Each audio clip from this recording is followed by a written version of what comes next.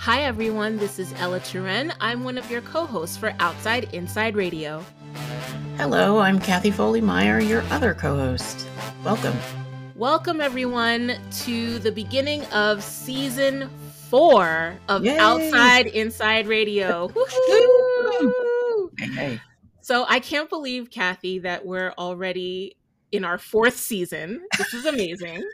I know. It really is unbelievable and surreal. It really is. You know, when I think about when we started and the people we've spoken with and the things that we have lined up coming up, I'm really kind of amazed and excited at the same time.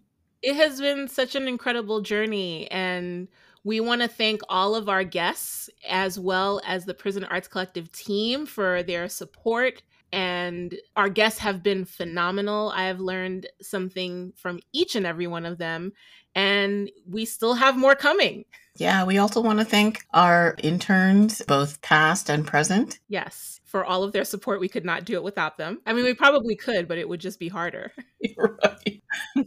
So we wanted to start off by giving you a little preview of what Season 4 is going to entail. We have some interesting things that we're switching up for this season, and partially because in the spirit of the workshops and the educational programs that the Prison Arts Collective does, we want to extend that to the podcast as well. So we've had a few ideas and brainstorming and talking to different people about what we can do. And one of those things is really extending what we're doing on air and in the audio realm to you all listeners, and to see if there are ways in which you can engage with us. And that will mainly be putting out a call to action / prompt to folks and having them respond to us. And we're going to test that out today by having Kathy and I be the first ones to answer a prompt. So you can kind of get a sense of what we're talking about. And then we're going to put the prompt back out to all of you to see what responses we get. And then we'll be able to also share those on the radio. Yeah, because as you know, both Ella and I are artists. And after interviewing for a couple seasons other artists, it kind of creates this creative energy. And we realized we wanted to kind of complete the circle of that energy by bringing our audience in. So that's why we're going to extend the conversation through a prompt. And today's creative prompt is, how do you make the invisible visible? That's such a deep question, Kathy. We didn't say that the questions would be easy, but they will be very thought-provoking. And they might come from us, they might come from our guests, but they will always be directed at our audience so that we can get that information and that creativity back from you all. So I'm going to throw it to you first, Kathy. As an artist, how do you make the invisible visible? What's that process like for you? And what does that mean to you when you hear that? What does it evoke in you? Yeah, well, I feel for me, visibility is one of my main themes as an artist.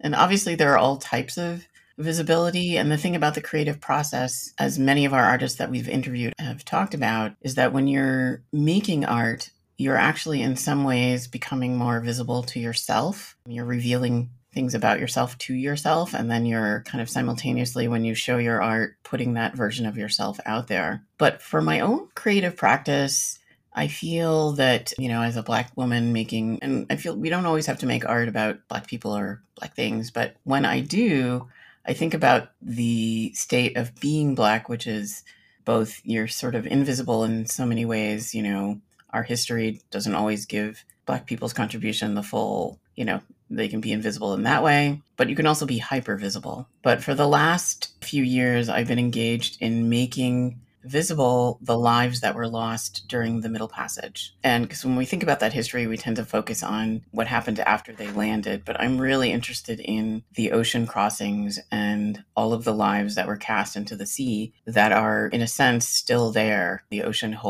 is a universe unto itself that holds many things. And some of the art that I do is dedicated to making those lives visible. And one way that I did it was I accessed something called the Transatlantic Slave Trade Database, and I used the data in there because the database is an attempt to track as many voyages as possible from that period. And so what you get when you go into the database is a lot of numbers. And so I did a series of abstract paintings where I used the numbers to highlight the time and the temporal aspects as well as the lives that were lost. It doesn't feel like enough because obviously we don't have names, we don't have a physical presence, but it is a way of remembrance and memorialization. So, and I'm going to throw it back to you because I know you have so many different formats in which you work. What does that question mean to you?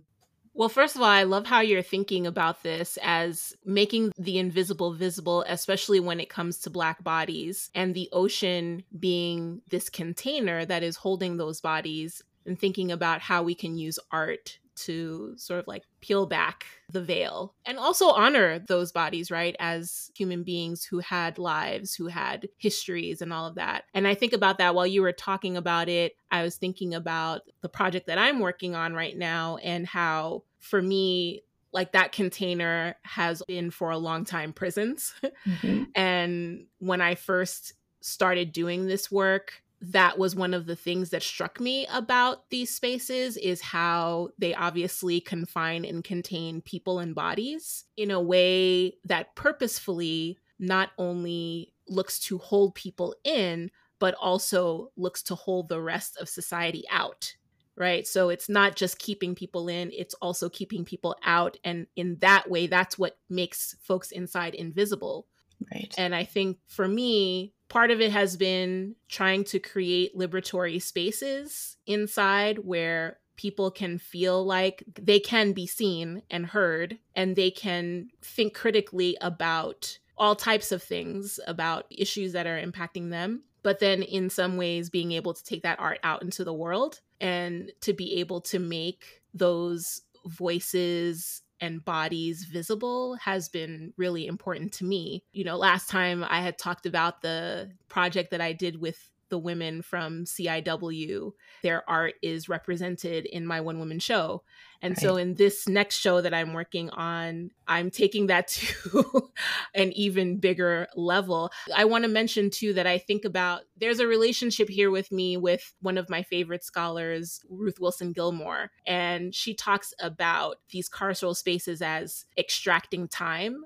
And I think they extract many things, right? It extracts time from people, it extracts memories, it extracts images, visibility. And what we're trying to do is negate this extraction, or at least what I'm trying to do is do that, sort of like reclaim image, time, space, matter, the things that Nicole Fleetwood talks about. I think that all of those things are what artists inside are able to do with when they are being creative. So in my next project, I'm really wanting to find ways for those stories to be out in the public, and which some of them already are. I've already started working on this project that is in collaboration with Prison Pandemic Stories, which is a project that was created by faculty and students at UCI in which they collected stories of people inside and they're recounting what it's like to be on lockdown during the pandemic and incarcerated. And I'm going to take those stories and put them on the stage, very much in the style of Anna Deavere Smith and Sarah Jones and, whose work I love. But what's very raw about their work, and they do the same thing, I think, in making the invisible visible, is they have taken the voices of many different people on a particular topic and put them on the stage for us to see. Right. And that's kind of the same thing that I want to do with these stories. Yeah, that's going to be amazing because it's really intense. The COVID period was a period of even more intense separation. Yes. For us as human beings. And so populations that were formerly invisible, like incarcerated populations, did briefly become visible because the media focused on, what it was like to be inside and dealing with COVID. So yeah, no, that's going to be amazing. When you were speaking, I was thinking about how the invisibility visibility conundrum relates to time and how time has passed when you are a member of an invisible, a removed population, So, yeah, I think it's a really interesting prompt, and I'm really excited to see what comes out of it from our audience. Yeah. So, for everybody who's listening out there, now that you've heard Kathy and my take on it, it's your turn to contribute to the conversation and let us know, as an artist, as a creative, how do you make the invisible visible through this creative work? And we will, as we promised, put the details of how to do that at the end of this episode. But